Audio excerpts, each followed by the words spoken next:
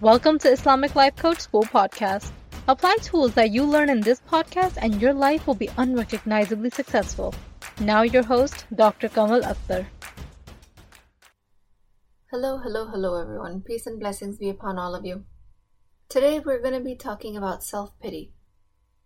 That's an exciting topic. As I usually tell you guys, emotions created in this world are useful. They teach us an important lesson. They grab our attention. Some uncomfortable emotions are very useful in this way because they are part of the contrast of life.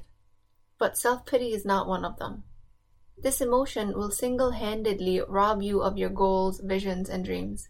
When you're in a state of negative memorized emotions, it's very hard to see the reality of your emotional state. A memorized emotion is a state where you experience an emotion frequently and you feel it so often that your brain gets trained to create it over and over again. The neural pathways that create the emotion are well ingrained.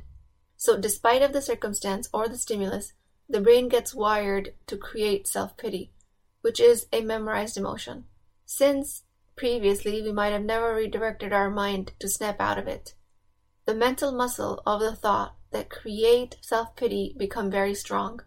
Such is the science behind all memorized emotions. And unfortunately, most of our memorized emotions are negative. Imagine a life where you're living memorized emotions of joy, excitement, adventure. Of course, that's possible. And we have to deprogram negative memorized emotions one by one, self-pity being one of them. All of the thoughts that create self-pity appear factual just because of the fact that they happen so frequently. Again, all negative emotions are created to grab our attention. So you might ask if this pain is good for me or not. And if the answer is yes, you find out, why is this pain good for me? What am I learning here? And I get asked this question frequently. Is pain good for me overall? And I will say, of course, if it helps you stay away from injury and destruction. Like if you had a hand on a hot stove, how long would you want to keep it there until you realize that it's going to hurt you? Hopefully your answer will be a second, or even a fraction of a second. After that, you'll want to remove it because you felt the pain and you don't want your hand to get burned. But in case of memorized emotions, we keep the hand on the stove for a very long period of time, and it burns and we don't know how to remove it. If you want to find out why self-pity might have showed up, what is the benefit of self-pity and what was it trying to grab your attention towards, it might have been some sort of corrective action that needed to take place. Emotions like self-pity get ingrained into our bodies and our brains. Neurons get well insulated, which means we develop very strong mental muscles that produces self-pity very efficiently. A distinction I want to make is that you might be able to intellectually recognize self-pity in somebody else or maybe in yourself for a moment in time. But to actually see it happen within you day in and day out and be able to separate it from yourself becomes very difficult, especially if you're going through this now. You might have a tendency of dismissing it quickly in the judgment of it, and you will not have the time to recognize it because just this recognition will be uncomfortable. But the self-pity itself, on the other hand, will feel very comfortable and familiar, and that will seem factual. There's a great overlap between self-pity and depression, especially in the medical society, and rightly so. Some people that are suffering from depression present with feelings like they can never be happy, which is why they cannot see the joy in themselves, or they think they don't even deserve the joy, in which cases antidepressants are appropriate. But many times it happens that people get medicated because of exogenous causes of depression, which leads to continuous self-pity. So let me take a little time describing the difference between endogenous and exogenous depression. This differentiation was first made by Abu Zayd al-Balkhi, polymath and scholar of the Golden Age of Islam. He wrote great works on psychology, which are currently being translated by Muslim scholars, and we found out that he was the first ones to distinguish between endogenous and exogenous depression, which can be defined as internal cause of depression versus an external cause. Endogenous depression or internal cause of depression can have genetic causes, where there is a neurochemical imbalance, which cannot be fixed without medication.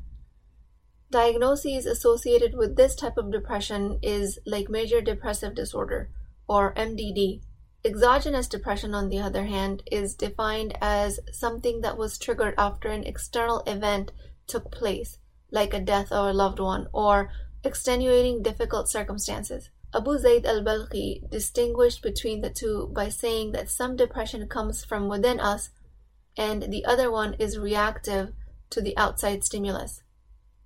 So why am I talking to you about scientific definitions of depression in this podcast, which is related to self-pity?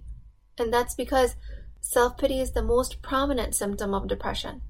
And if I am to make a blanket statement that you can change your thoughts to come out of self-pity, I don't want anybody to misconstrue it as that I am not recognizing difficulties related to genetic depression.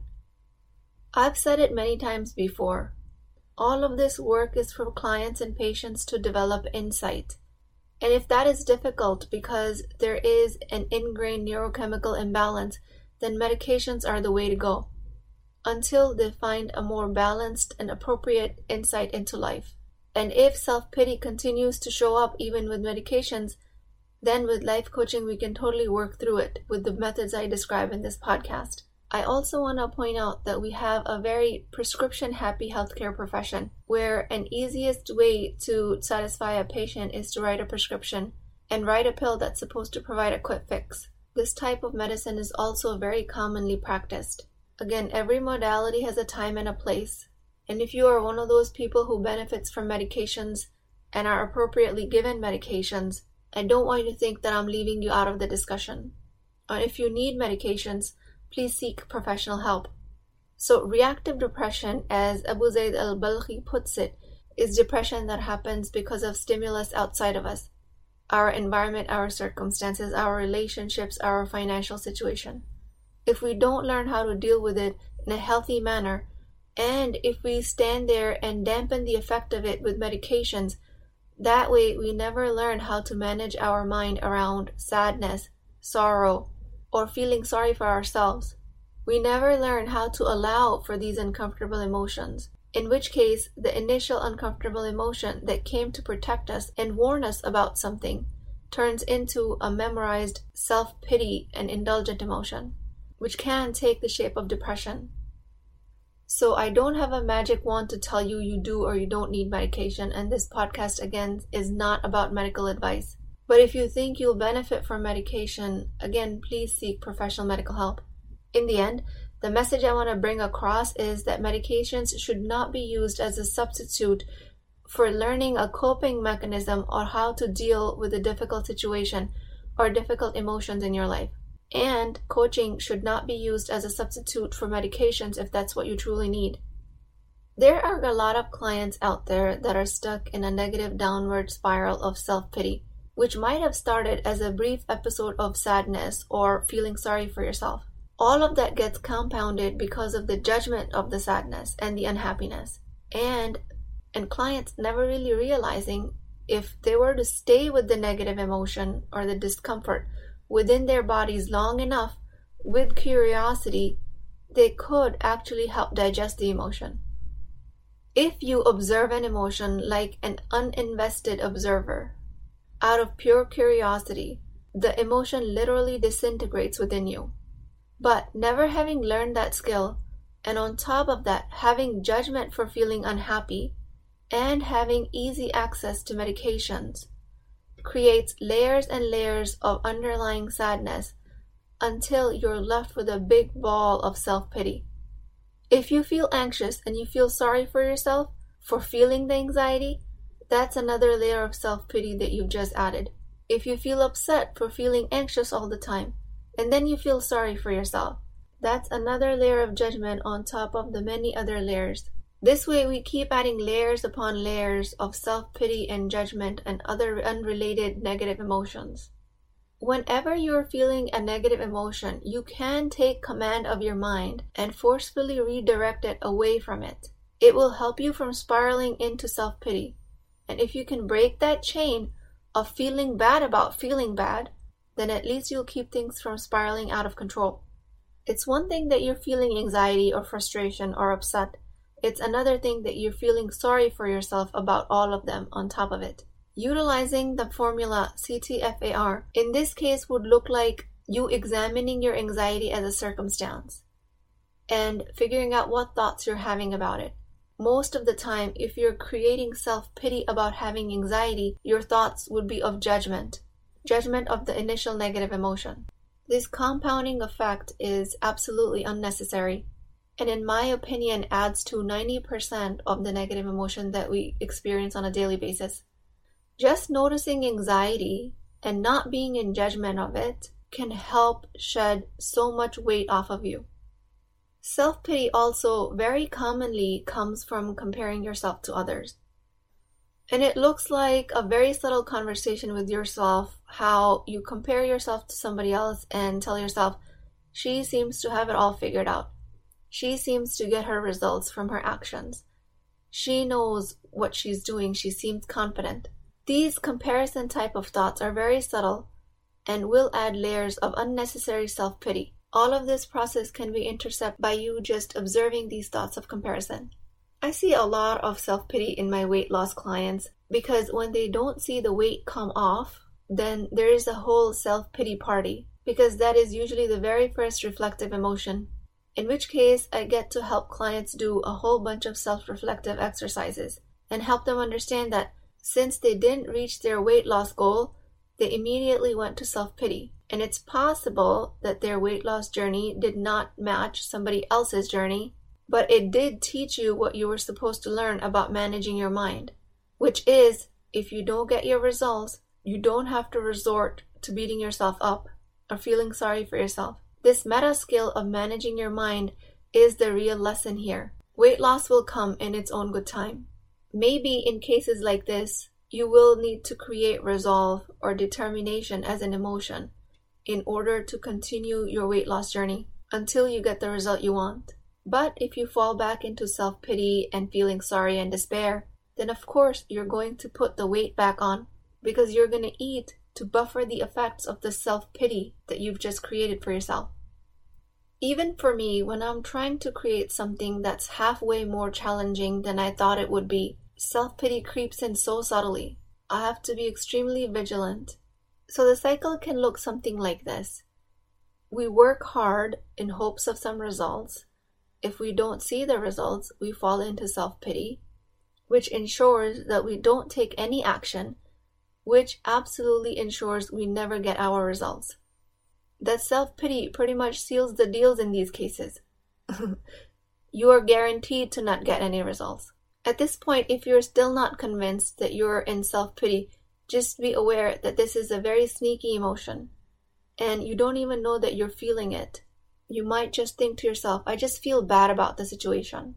Again, there might be some times where you want to quit your actions towards a result that you decided, and this you do out of awareness and intention, either to change course or after an evaluation process when you realize what you're doing is not working. This type of changing course or evaluation or reconsidering of your action, you will never do out of self-pity.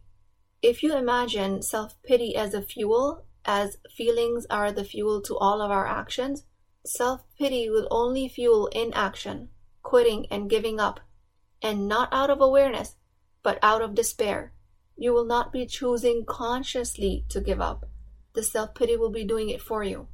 If you're even having a hard time following through with your decisions, and you might not see that as a consequence of self-pity, and you might just be blaming that things are not happening, but just be curious if there's a component of self-pity there, because if you quit, you will be feeling sorry for quitting, but instead, what the brain offers is it hides the self-pity and suggests that the world is rigged against you. It doesn't let you identify self-pity because then it would have to face the discomfort of having to admit to being an imperfect human being, and then you will have to get to cleaning up that mess.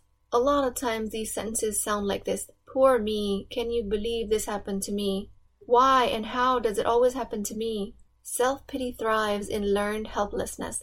But luckily, since as it is learned, it can be unlearned through neuroplasticity, through modifying the pathways of your brain by changing one thought at a time. If you're still having difficulty getting in touch with self-pity with yourself, try imagining how horrible it feels when somebody else feels sorry for you. and see if you can reproduce the same feeling with some conscious thoughts. Try and learn the sensations of your body and pay exquisite attention to them and label them. And over time, you will learn to label them when your brain is creating them at a later time. And instead of thinking that life owes you something, the business should start working immediately, other people should be helpful to you, all of this type of thinking will create self-pity, and it needs to change immediately. When you feel sorry for yourself for having conflicts, discord, and differences, the tendency of self-pity will be to label the world that it should be a harmonious place. There should be no differences among people. But that's not how life is. We are told that's not how human beings are created. We are told we are created differently, so we can learn from each other. When we stop believing how life should be, and if life is supposed to be easy, then we can create dedication towards a result we actually want. Imagine you're going for a master's or a PhD program. You're not going to think it's going to be easy. You're going to prepare for classes that are challenging. You're going to expect it to be challenging. Then why do you expect life to be easy? While going towards your PhD, you're going to have to learn different material. You're not going to know it initially. You're going to make mistakes. You're going to have to work hard and dedicate time and effort and brain energy towards it. Well, for some of you it might come easy, but for most of us it doesn't. But in either case, in examples like this, when we anticipate something to be hard, we prepare to work hard. When you anticipate life to be easy, self-pity makes it really easy to think that things should not be the way they are. If you think of life as a curriculum that's supposed to be difficult, and you're learning your way through it, you're learning from it and with it, this way you would be able to avoid self-pity, and you will not quit halfway while doing your hard work. You cannot be feeling sorry for yourself and working hard at the same time. Those are mutually exclusive. You might be suppressing self-pity and then working hard, which just makes the work even harder. Resistance to any emotion makes it much bigger, because what ends up happening is that people suppress the self-pity and work hard against it, which exponentially increases the amount of work you have to do. At the same time, life presents obstacles and your brain is trying to fight an internal fight, trying to suppress self-pity and tell yourself, I'm working hard to overcome this. This is a lot of mental strain. This is a lot of background noise. It will drain you of your energy and your power that you can otherwise use to do just the hard work. Be honest to yourself if you're secretly believing that life should be easy. Who said life should be easy? There's nobody on the planet whose life is easy, no matter what they posted as on Instagram. And if somebody actually makes life look easy, it's because in the background they're working really hard to manage their mind around their challenges. Now let me speak to some religious expectations. And when it comes to self-pity and learned helplessness, it is not in itself a sin to feel that emotion. It's not even a sin to have passing thoughts that push us towards self-pity. But as I've said before, repeated thoughts that create learned helplessness are considered an action. Once a thought pops in your brain from a shaitan's whisper that my life should be different, it should not be like this, it should not have turned out like this, I should have different friends, different family, different circumstance. If a thought like this pops up in your head, you are not held accountable for an initial whispering. But if you leave it unchecked and the thought keeps repeating, stopping that thought is under your control, and that is something you will be held accountable for. Because if you don't stop it in its tracks, it will repeat itself until it starts to appear factual. And these factual appearing judgmental thoughts will seem like it's not your fault, but it will kind of be your fault because you let it go this far. If it is happening to you, just take the responsibility of observing your thoughts and releasing them into the falsehood they are. The actions here that we will be responsible for is that we did not dismantle this judgment-based belief system. Your life should not be different. It should be exactly the way it is, because that's how it is. Why fight reality? Allah subhanahu wa ta'ala has given you exactly what was intended. Why should the plan be any different? It should be exactly the way it is, period. The initial popping thought will turn into a constant engagement of a dialogue, and it will turn into learned helplessness and self-pity if we don't redirect our mind, which is under our capability. No emotions are ever a sin, but you can be held responsible for a memorized emotion. Also, on another hand, religion is not to be used to create toxic positivity where you're forcing yourself to believe positive thoughts that are just simply not believable to you. I mean, you cannot go from life is unfair to everything is fine and peachy and life has been created for me and this is good for me. If you don't believe it in that moment, you don't have to force yourself to believe it. Toxic positivity has been shown to carry the same risk factors to coronary disease as chronic stress. Religious teachings are not to be used to shove positive thoughts down your throat, because that can be extremely detrimental. It's not supposed to feel forceful when you're trying to believe something. If it is not available for you, that this life is good for me, then don't believe it. But in that case, are you able to at least keep an open mind that you're willing to see how this reality could be good for you? Or at the very least, admit to yourself that you're actually currently unable to see the good in this situation. This will at least open the door of being able to see any possibility of good in the future at a later time. Notice how this line of thinking feels slightly better than the whole world is rigged against me, but it is not a complete 180-degree turn from the original thought.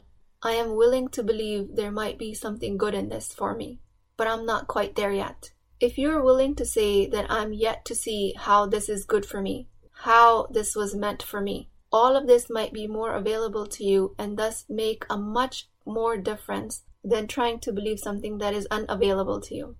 Decide what you want to believe and practice with small increments, small thoughts that feel slightly better than before.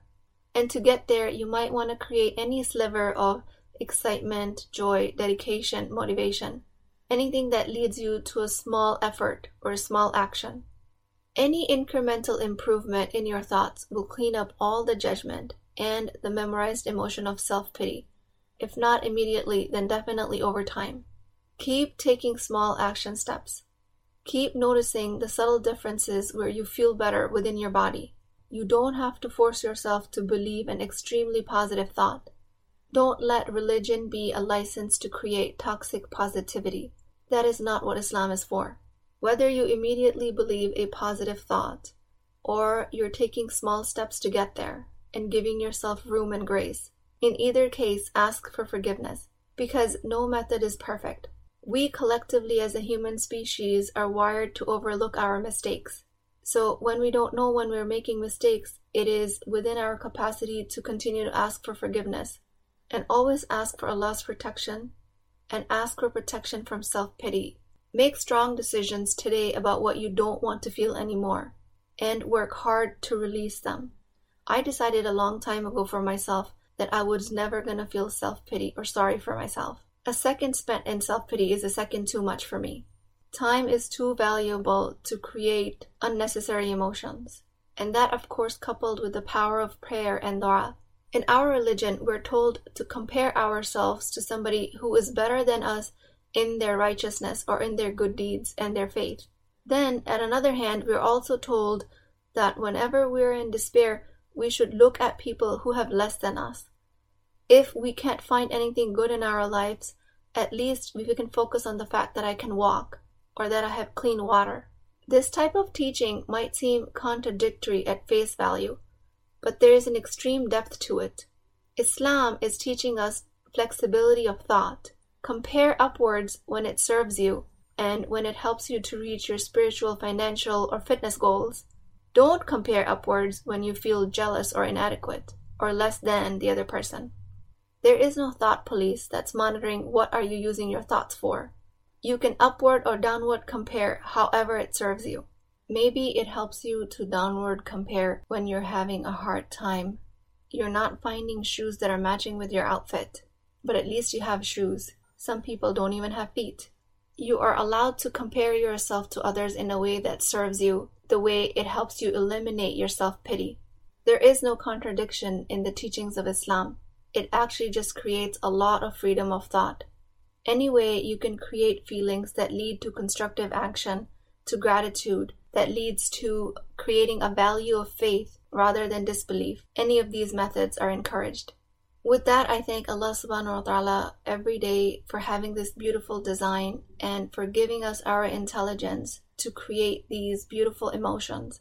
I thank Allah for giving us insight into our memorized emotions. I seek protection against indulgent emotions out of negligence of the inner self.